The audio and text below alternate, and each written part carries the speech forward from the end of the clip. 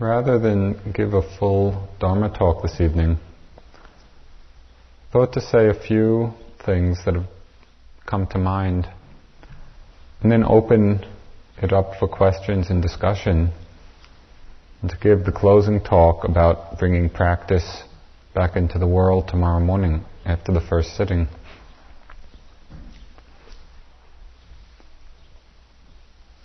It seems to me that as the Dharma comes to the West, we have a unique challenge.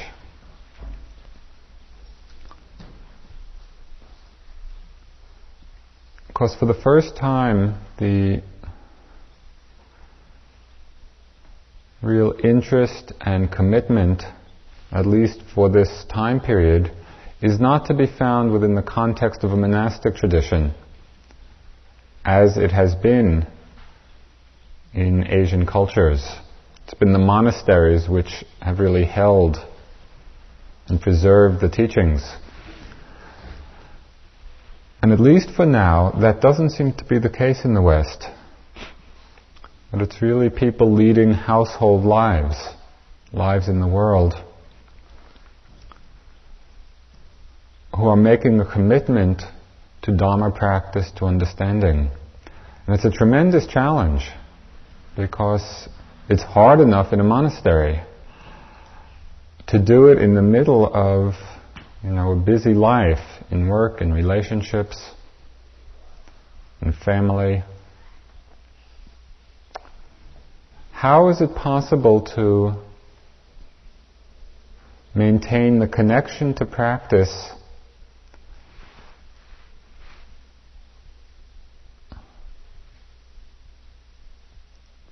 and work with the quality of penetrating into the depths of the nature of the mind? To really work with our minds in a careful and systematic and penetrating way, so that our understanding continues to deepen and to unfold in the middle of our worldly daily activities. It's a crucial question for all of us, because if you think of practice in a deep way as being limited to the time you come to IMS or to a retreat, it's not enough. Unless, like a few of you happen to move in here. And there are some cases.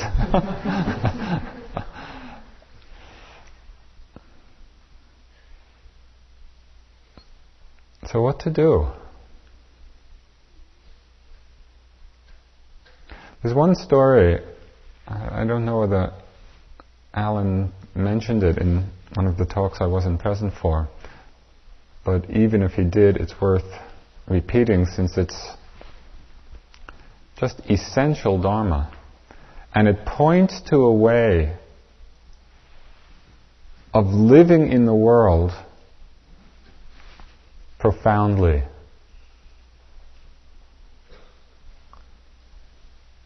It's the story of somebody going to see the Buddha, making a long journey across India, and very insistent upon the teachings. Even though the Buddha was out in the village collecting alms food, this person was determined, while the Buddha was holding his bowl, please teach me.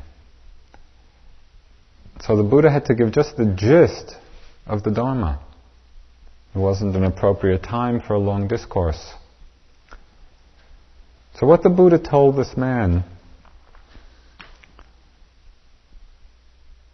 when this person heard these teachings also, he heard the teachings, which is just a short verse, and he got enlightened. So listen carefully.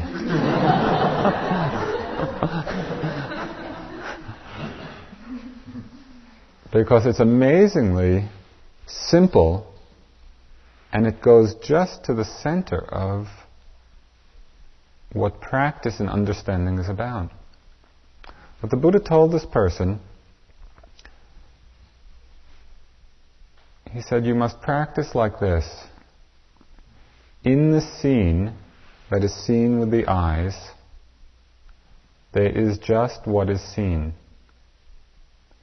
And in the heard, there is just what is heard.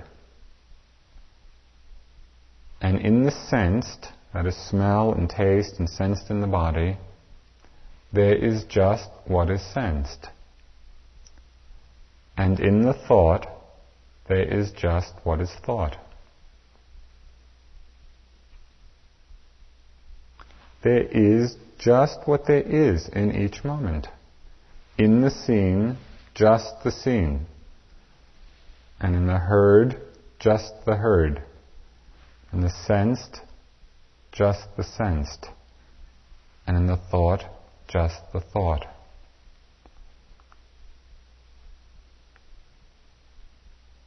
Okay, so what do you see?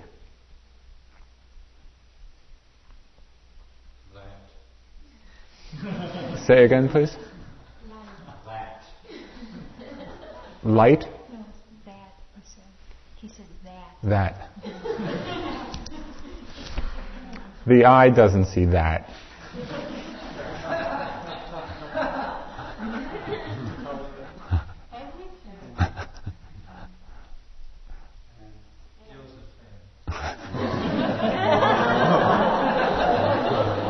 Not even close.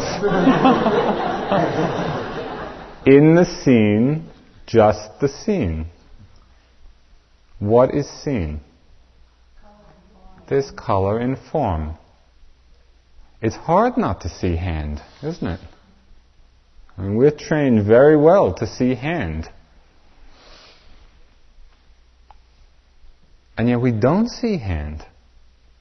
We see a certain color and a certain form and light and shadow.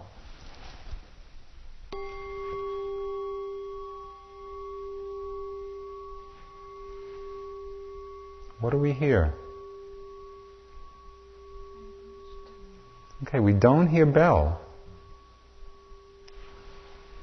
In the seen, just the seen. In the heard, just the heard. In the sensed, just the sense. You're sitting. Is there a pain in your knee? There isn't. You may think there's a pain in the knee. That is, have that thought. In the sense, there is just the sense. It's burning, it's throbbing, it's pressure, it's pulling, it's stabbing, it's whatever. Oh, my knee hurts. Your knee doesn't hurt. In the sensed, in the sensation, there is just what is sensed. But with all of these things, and these are just simple examples, seeing, hearing, sensing,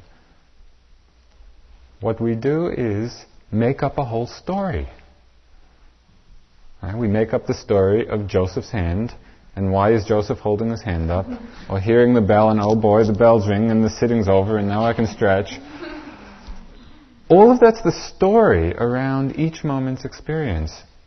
And mostly we live in this storyland. Our challenge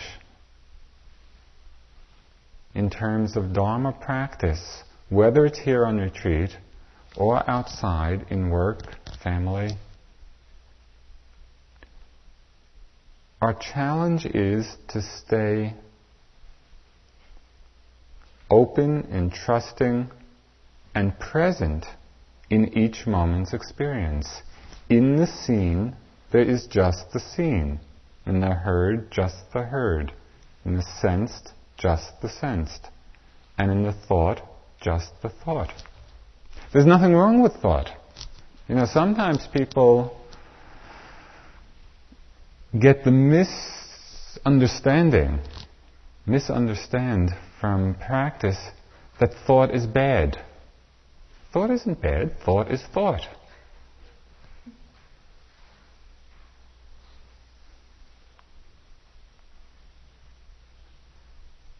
It gets a little confusing when we take the thought to be the experience. That's when confusion arises. That's when we get lost in our thought. And so when it's necessary to think or to plan or to remember, that's all fine. As long as we remember that what's happening is thinking. I'm sure you've had the experience many, many times of sitting or walking and being lost in a fantasy and having the whole emotional charge, come from the situation of the fantasy, and then somewhere down the road, waking up from it. It feels a little silly, doesn't it? We get so involved and so caught up, and then it's like, in the moment when we finally become mindful, we realize, that was just thought. What we have to do is pay this kind of careful attention, not only on retreat, not only being here, but in our lives, throughout our daily activities. And increasingly we develop the ability to settle back into the moment, trusting the moment, surrendering to it. Now, as you're sitting, can you feel the touch sensation just of sitting? It's simple. Just kind of the pressure or the vibration. Is there any problem? Does anybody still have a problem? Good, this retreat was a success. Let's leave now. In the moment's direct experience, there's no problem. But when we start thinking and start making up our story, then there are problems. And so somehow, to practice remembering, coming back to the moment. And we forget a lot. We forget whether we're here on retreat. We'll certainly forget outside of the retreat. Somehow it's reminding ourselves that it's simple. It's not complicated. It's as simple as feeling these sensations. As simple as hearing a sound, or seeing a sight, or thinking a thought.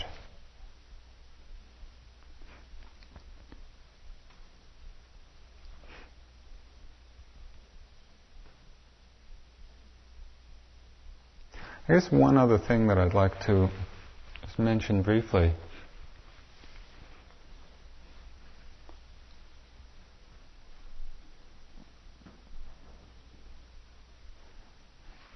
is that the practice of Dharma has to do with deepening our understanding.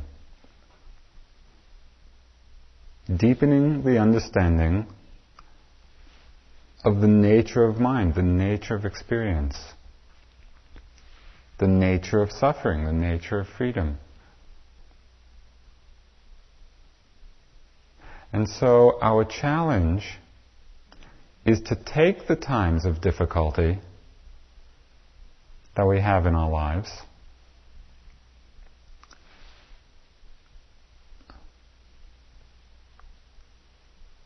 to take those times and look deeply into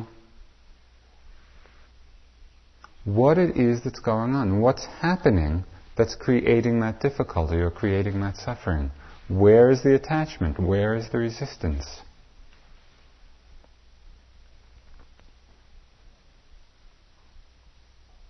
I'll just share with you one story which may be an example of what I mean in this context.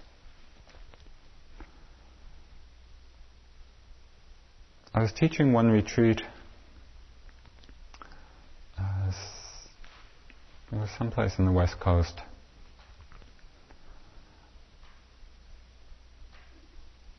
And just after one of the talks, somebody raises their hand and said in that electric quality of voice, of a mind right at the edge, what is freedom? And it's like the whole room got... It was said with much more intensity than that, but that kind of... And my heart starts, what am I going to do? And so I just kind of said something or other. And then the next day or another, day or two passes, and this person, again, stops me on the path, and just in a very, eyeball to eyeball way, he says, I think you should cook and I should teach.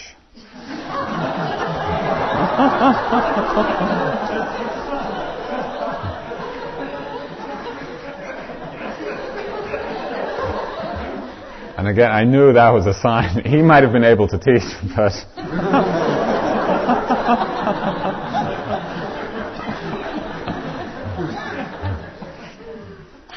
And then a few days later, in the middle of a sitting, everybody's sitting very quietly, and I see him getting up, and walking to the front of the room.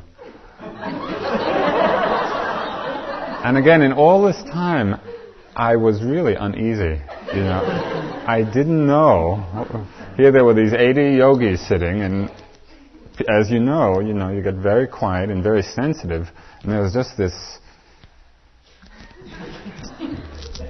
energy to be with. But it was really interesting for me to look and see why I was uneasy. What was it that made that difficult? It really had nothing to do with him whatsoever, and in fact it was a wonderful teaching. What was it that I was close to? Or what was I resisting? Or what wasn't I open to? Or what was I afraid of? And that's the kind of investigation, when we feel uneasy, or when we're suffering, or when there's discomfort, or fear, that's an interesting time to look.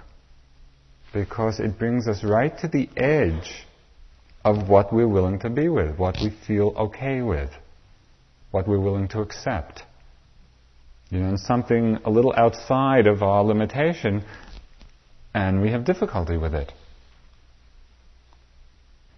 Dharma practice means opening to the full range of experience. And we do it on retreat a lot. You come and at first you can sit with so much pain, and then it just gets too much. We can't deal with it.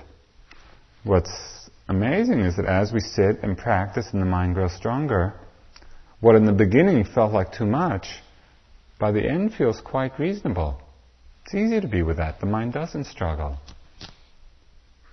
We do the same psychologically. We come to some psychological states that we just can't be with comfortably or can't accept. So we pull back and get tense and contracted. That's the time to arouse the investigation, to arouse the mindfulness, because there's a possibility there of a very profound opening. Right? We've been brought by some set of circumstances to our boundaries, to our edge. It's like what people go to sesshin for, hit, until you get right to the edge. And right there is where you can open. Life situations are continually providing us with those experiences. So it's really to appreciate the difficulties that we experience in our lives as being times of the best teachings. But what it takes is not a looking outward or a blaming or a searching for causes outside of ourselves, but a turning back inward to see what it is in our own minds that's keeping us from opening to that particular situation.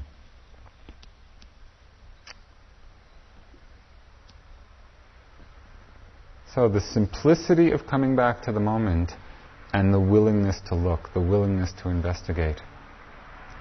with the commitment to this, I think it's very possible to make our lives, not only on retreat, but our lives in the world, a time of very deep and fruitful practice.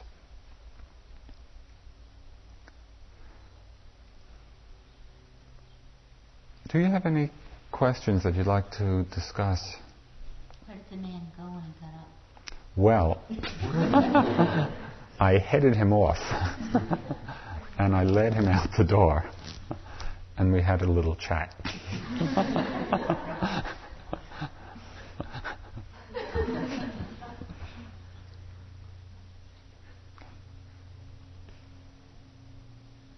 Yes? What do you see here? Jack's hand. Right.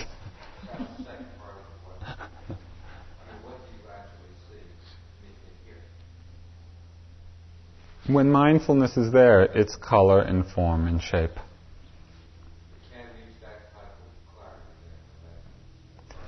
of clarity. Basically, it's simply not thinking. I mean, it's not so profound. It's just distinguishing between what is seen and then the word which we put on top of it. So it's two quite distinct processes, although the word gets put on pretty quickly. One slows up enough, one can actually see. Oh, yeah. A good way to do it would be an interesting experiment, I think, for you. And you've probably had the experience already. If you look at something long enough, make it a seeing meditation. Take some object. It could be anything, a stone, a twig, a tree, and just look. So instead of being with the breath, you're being with that sight. You will see that after a while, the idea of stone or tree or twig drops away. And that all there is, directly in your experience, is the color and shadow. There's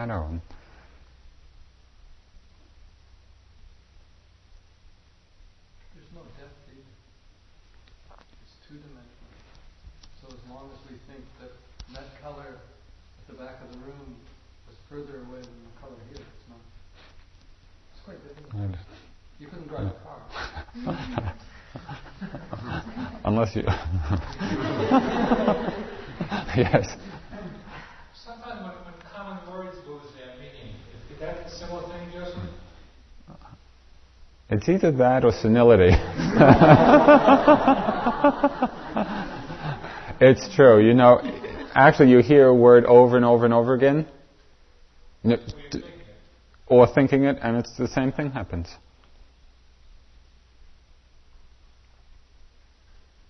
When you're very mindful, really mindful in this very concentrated way,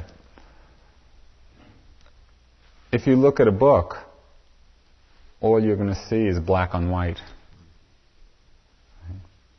So obviously what I'm saying is that it's not to throw out the conceptual level of mind, because that's a level of mind that's essential to our being in the world. And it's fine, we can use it skillfully. The problem is that we've taken that conceptual level to be the actual reality, and we live our lives in it, instead of using it when it's appropriate and helpful, and then residing in the place of silence.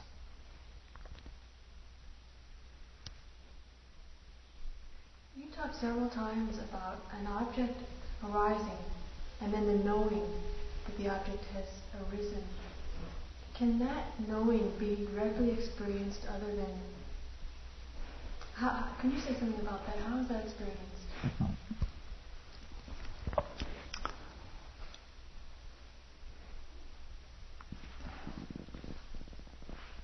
Okay, I'm going to try and condense a talk into about 2 minutes.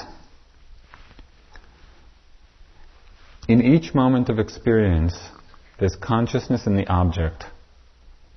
Right? Consciousness means the knowing. So there's knowing of a sight, knowing of a sound, of a smell, of a taste, of a thought, Right? So what we are is this pairwise progression of knowing an object, knowing an object, knowing an object, knowing an object. Right? That's what we are. That's what life is. It's this progression of consciousness and object arising and passing in each moment. But there's something else that arises and passes away along with the consciousness and object. And that is a whole group of mental factors in different combinations which determine how the consciousness relates to the object. So, for example, greed may arise in a particular moment. So consciousness sticks. That's the nature of greed. Or aversion may arise in a particular moment. Has the nature to condemn. Mindfulness may arise in a particular moment. Mindfulness has the nature to notice what the object is. Okay. If mindfulness happens to arise by chance in this pair of knowing an object, the mindfulness can be aware of the object or of the knowing of the object.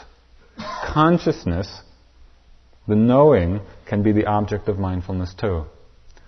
But it's very subtle, because consciousness is not a very tangible object. It would be somewhat analogous to saying, become aware of the space in this room. You know, if you look too hard, you look right through it to the objects. To be aware of the space, you have to get very soft and receptive. Right? Not reaching out to anything, just settle back and open to the experience of it, because it can be experienced even though you can't point to it. In the same way, when the mind is very soft and receptive and perceptive, and when the perception is refined and delicate, we can be aware of the knowing arising with each object. Is it an experience in the way that you can sense the coloration of a moon or something? I mean, is it really an experience? Yes, in the course of the meditation practice, there's one stage when it becomes very clear. When the mindfulness of the knowing and the object, both, is a very clear and distinct experience. And that's very illuminating in letting go of the sense of some permanent self. Because one of the last things we identify with is the observer, or the witness. Even when we see everything changing, there's still a sense of someone observing things. But when there's the experience that the knowing, that the consciousness is itself, just this process, arising and passing in each moment. So it's a very illuminating time. Is the feeling quality irrespective of the mind states? Elaborate a little bit. The feeling that comes with the knowing and the object. The feeling... Irrespective of the... I'm not sure I know what you mean by irrespective. In other words, prior.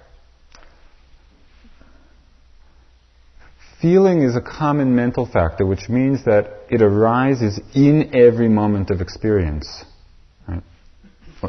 Every moment has the quality of it being pleasant, unpleasant, or neither. But it doesn't arise alone. It arises in combination with other mental factors also. Okay, I have to tell you with this that I'm just at the limit of what I know in terms of this kind of Abhidhamma analysis of mind moments of consciousness.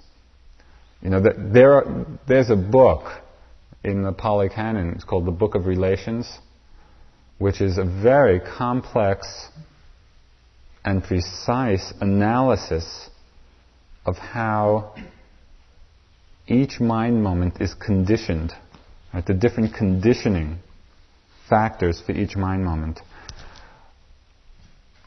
Basically, all I know about it is the title. So, it's very... Munindra is the man for you if you want to pursue it.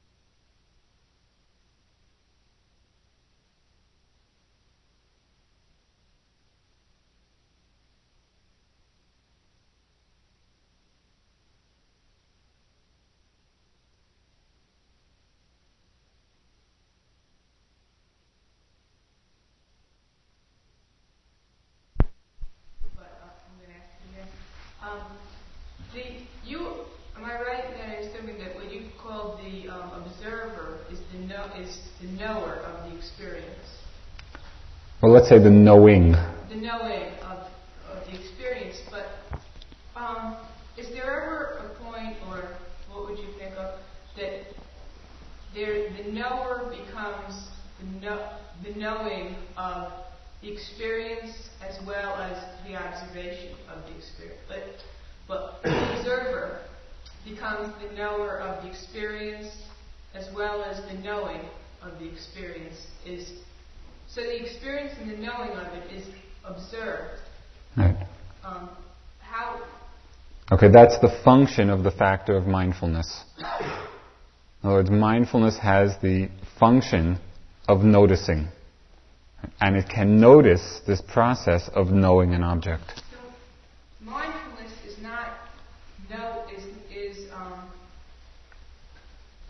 is the knowing of it's the noticing.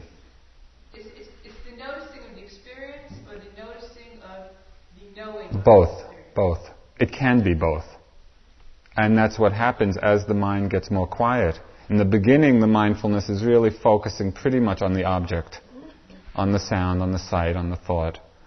But as the mindfulness gets stronger, it begins to notice that along with the object is the knowing of the object. Right?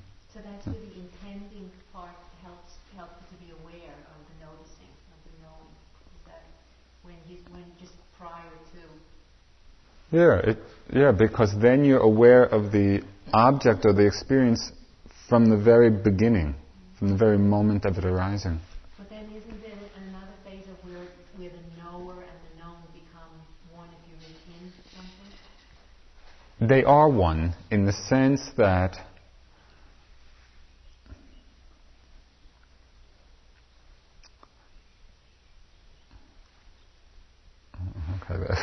they're one in two senses.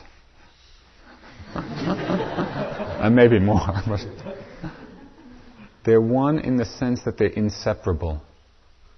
The knowing and the object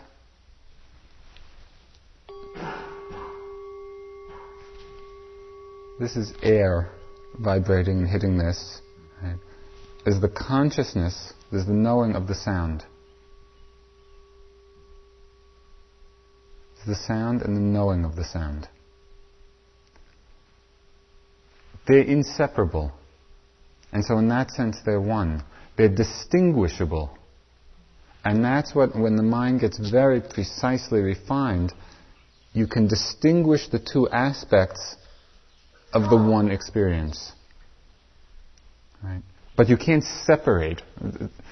The knowing and the object arise together. You can't pull them apart.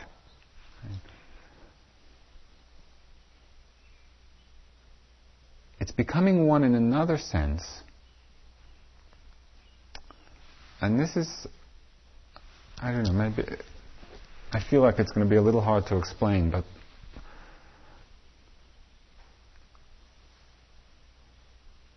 okay, when I do this, and you become totally mindful, right? All of your attention is on seeing. What you are in that moment is this. Do you follow? In each moment, we are the experience. And that becomes clear when we realize that there's no one behind it who's having it. See, that's where we usually separate ourselves out from experience. We have this sense that experience refers back to someone, that someone is hearing, and someone is seeing, and someone is thinking. But that's wrong view, that's ignorance. Because actually what's happening, what we are is a sequence of moments of seeing and hearing. We are the hearing in that moment. We are the seeing in that moment. And so in that there's no duality. There is simply seeing, hearing, smelling, tasting, touching, thinking. But it's going so quick. It's like, whirling the firebrand around, and we see a circle. There's no circle. That's the illusion. Right? What we are, Joseph, life, all of you, is simply a very fast progression of seeing, hearing, smelling, tasting, touching, thinking. But it's happening so quickly that it creates this picture. Joseph, and it's everybody else. And we relate to the picture. Because our perception, until we train it, is not seeing it. It's just made up of these moments of discrete experience. You're not saying that perception is the only aspect of our being, are you? No, I don't think so. I might have.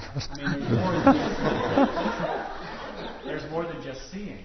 When you're observing an object and you're seeing, there's also cognition, and there's also a lot of other aspects of one's being that are going on simultaneously. Right, but in that particular moment, the consciousness and all the mental factors have this as their object.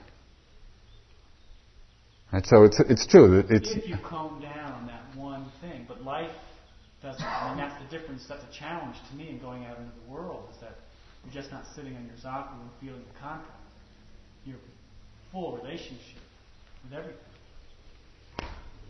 Well. And then there's a totality. Like Alan was talking yesterday about the zoom lens of mindfulness, right. The spaciousness of awareness. Yeah, no, that's true. That's true. But you have to be real careful that what we take to be relating to the fullness is actually relating, let's see, what we take to be relating to the fullness, what that often is relating to a lot of concepts. But there is a fullness. There is a fullness. If we look at that correctly, we're really living totally. All right. How to look at it correctly?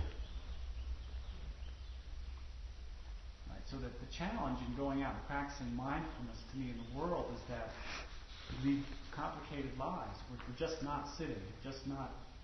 Okay. Are you ever doing anything beside seeing, hearing, smelling, tasting, touching, thinking? So it's not so complicated. Except when we get lost in our thoughts about experience. That's when it gets complicated, because we write these very complicated scripts. And then we forget that it's a script. It's just like that little Zen story I read about, the person painting the tiger and then getting frightened. The challenge is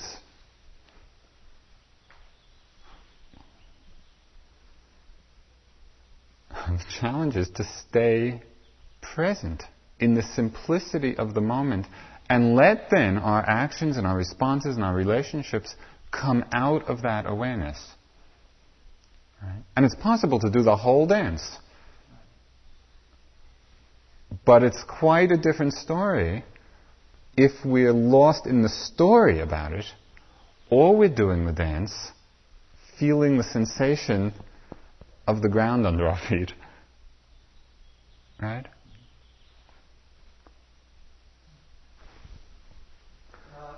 This whirl of mind moments daily going past, is there a space between each mind moment? Is there gaps? Are they continuous, or is there any kind of... Don't know. I have a sense it's like a wheel turning on the ground. Is there a space between, the points as they go around and touch the ground? I don't know. If you find out, let me know. Just heard the simile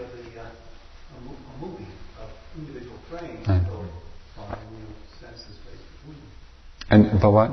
We can't see the individual frames, but there are small spaces between them.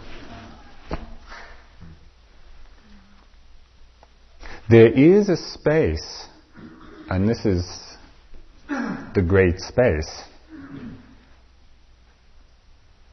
when this arising and passing of phenomena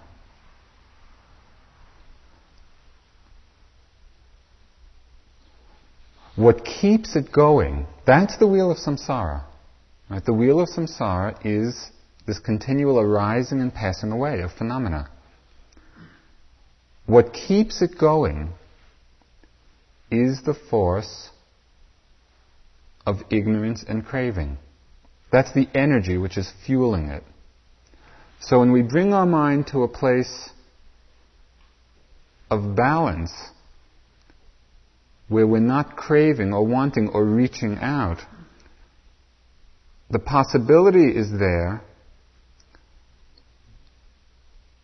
to experience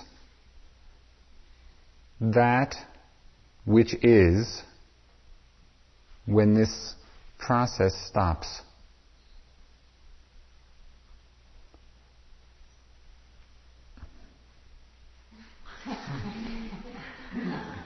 You know, one image that...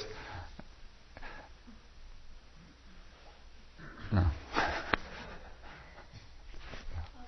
said a moment ago, in answer to somebody else's question, something about experiencing the space in the room, and I don't see how space is an object of the senses or mind, except as a concept of space. And space is air moving and a sense of separation.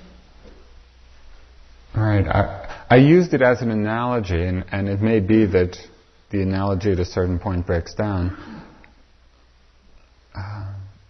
But my sense is that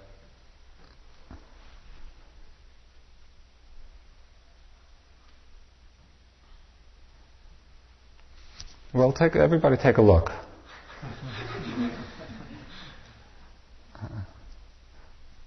Actually, that's a good koan to keep. You know, how do we experience space? The Buddhists themselves debate. Is that one of the great questions? Thank you.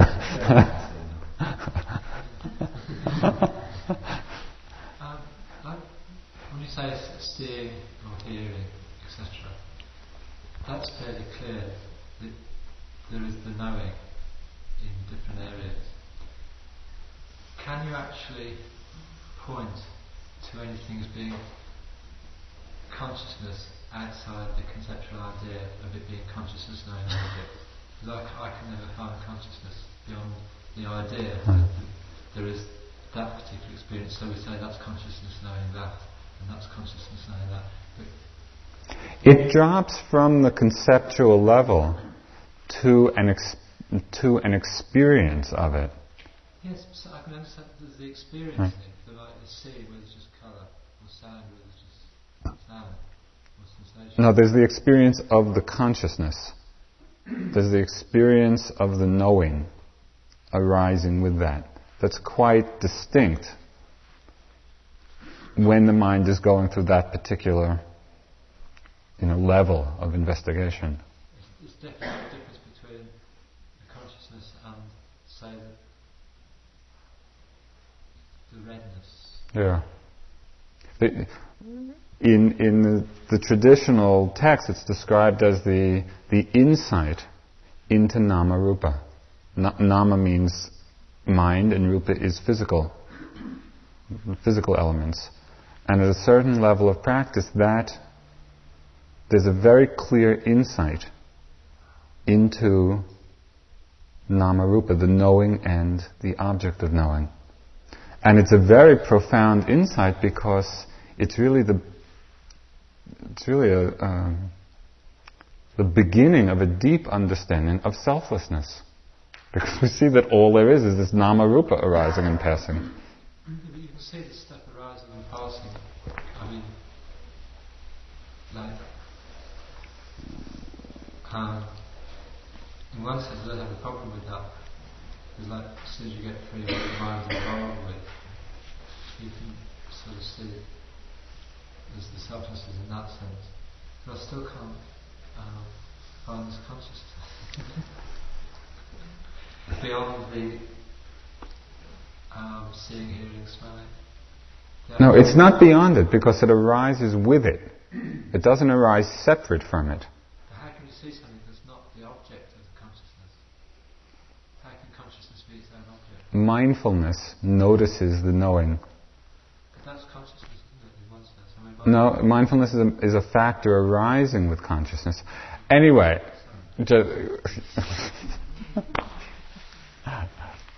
keep exploring. You know. Yeah. An old problem that I've wrestled with seems to have taken on new menace at this retreat.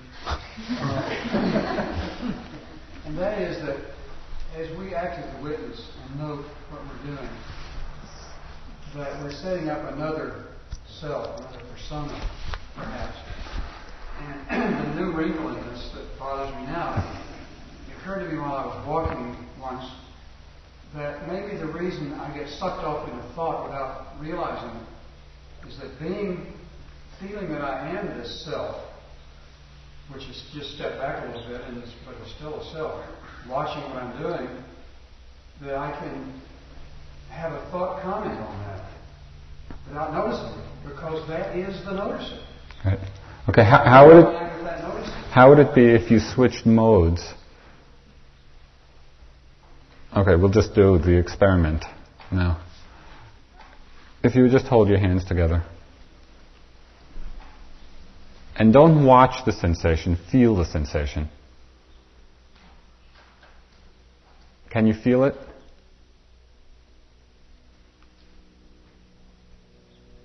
What's the sensation that you feel? Pressure. Okay, pressure. What else? Warmth. Okay, just stay just with the feeling of it. Getting very close, not watching it from a distance, but becoming the feeling. Becoming that sensation.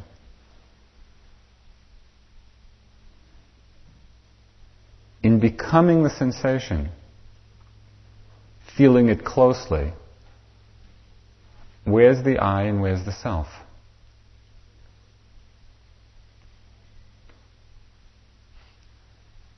Maybe the noting is the problem. Maybe. I wasn't noting. Okay. In doing this, was there a problem? No, I don't think so. Okay. In the next walking and sitting, see what happens if you drop the noting for a while and really drop into the feeling, becoming the feeling, becoming the sensation. Because then there's not that sense of separation. I'm a little hesitant to ask this, but it seems like I have some fears. I had a couple of big experiences. One stands out when you're talking about consciousness, like my first retreat. I had one instant of a distinct impression that I saw consciousness go away with the object. And it scared the shit out of me. And I've been realizing this past retreat there are a couple of experiences that I've had which sort of intellectually seem real cool, but my gut response is I don't want to. I mean, I realized this retreat, I did not want to see consciousness. No, I'm not being funny. No, I understand exactly. It feels like I get so far down the track and then everything in me wants to get distracted. I want to move and I think I'd like to get past that, but I'm not making it philosophical. No, I understand exactly. My response is am I making sense? Yep, perfect sense. And that's your edge. That was like my experience with this guy's energy. It was a certain situation, I didn't like it. And I kind of, and I pulled away from it. I mean, I think I'm doing something to block myself from having anything like that. Right. So what you have to do is recognize when that's beginning to happen, and recognizing your pattern of withdrawal from it, reminding yourself, okay, soften. Just be allowing. Soften, soften, soften. And as you remind yourself of that, slowly you gain the stability of mind to stay with it instead of pulling back from it.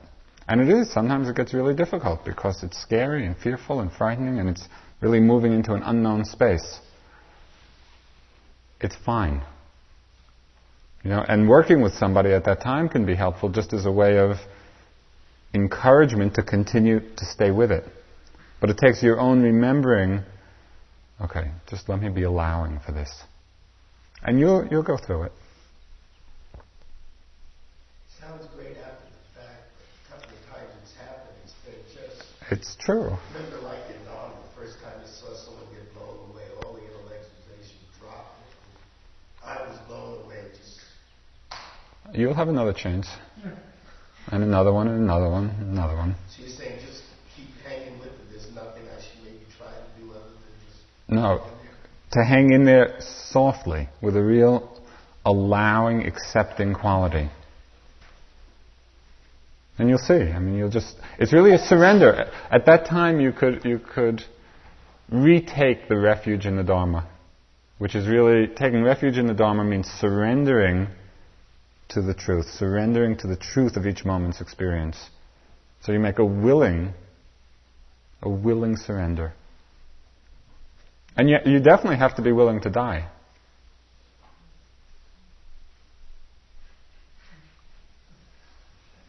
Are you?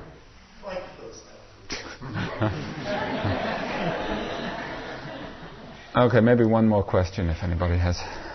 As you reflect on your own deepening of practice and unfolding, what for you would be some of the more inspiring moments in your practice, Jackson?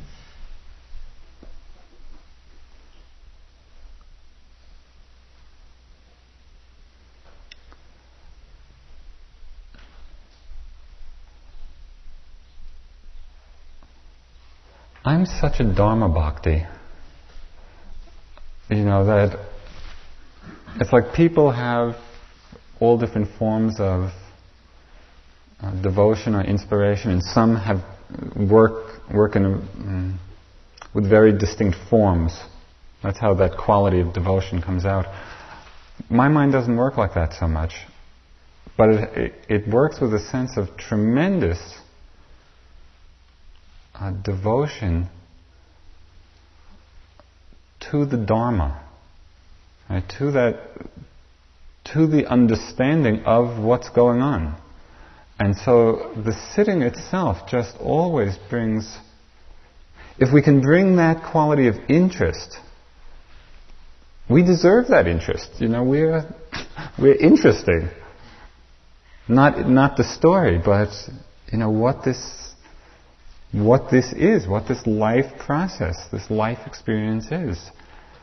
It's worthy of our interest. It's worthy of our investigation. And when we bring that quality of interest, the practice itself becomes very inspiring. But what happens is that people put certain experiences outside of the practice. The pain in the knee is not interesting. The anger is not interesting. The boredom is not interesting. Well, what do you want? There has to be the sense of opening to every part of ourselves.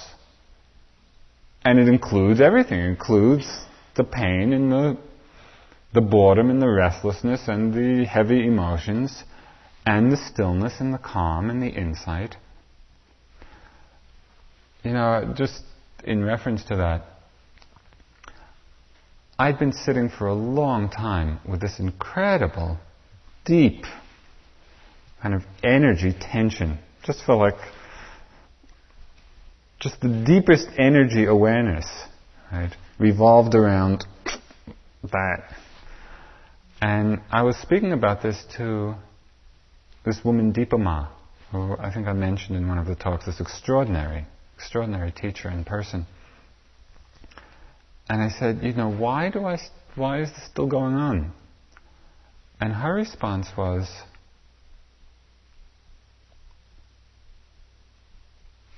it was something like, oh, it's a deepening understanding of yourself. For her, that's what was happening. And that was as worthy of understanding and experiencing as anything else. Right? But I had been watching, I'll practice in order for it to go away. So it really takes that total commitment to the entire range of what we experience. Then the practice gets very inspiring. And that's what's important to remember as you leave the retreat, and go back, because our life is not fragmented, it's not split. Okay, now you're here, and now you're doing your practice, and you leave here, and it's something else. Were you able to maintain a quality of awareness this afternoon in the talking? A little bit? That's no different than this. Our life doesn't stop when we get up from the sitting and get involved in activity. It's the same process of seeing, hearing, smelling, tasting, touching, thinking going on. Our challenge is to stay aware equally as we dance through the different forms that it takes. And sometimes it's sitting, and sometimes it's walking, and sometimes it's talking, and sometimes it's driving, and whatever we're doing.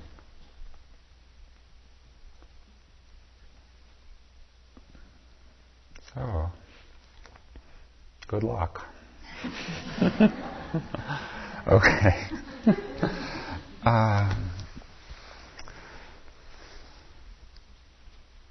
It's 8:15 now. Why don't we have walking for 45 minutes and come back and sit for about half an hour, 40 minutes. Please keep the silence until after the closing talk tomorrow.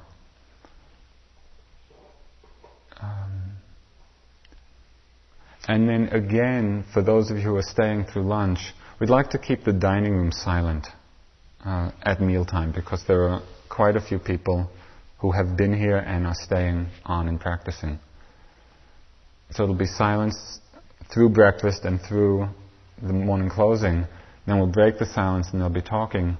At lunchtime in the dining room, please, if you stay, please resume the silence. Yeah? What's tomorrow's schedule? Tomorrow's schedule is the same in the morning. There'll be the 8 o'clock sitting, and then sort of a closing talk at about 9 o'clock.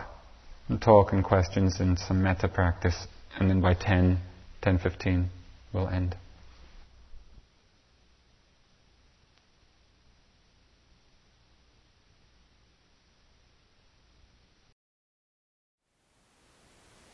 Thank you for listening. To learn how you can support the teachers and Dharma Seed, please visit dharmaseed.org/donate.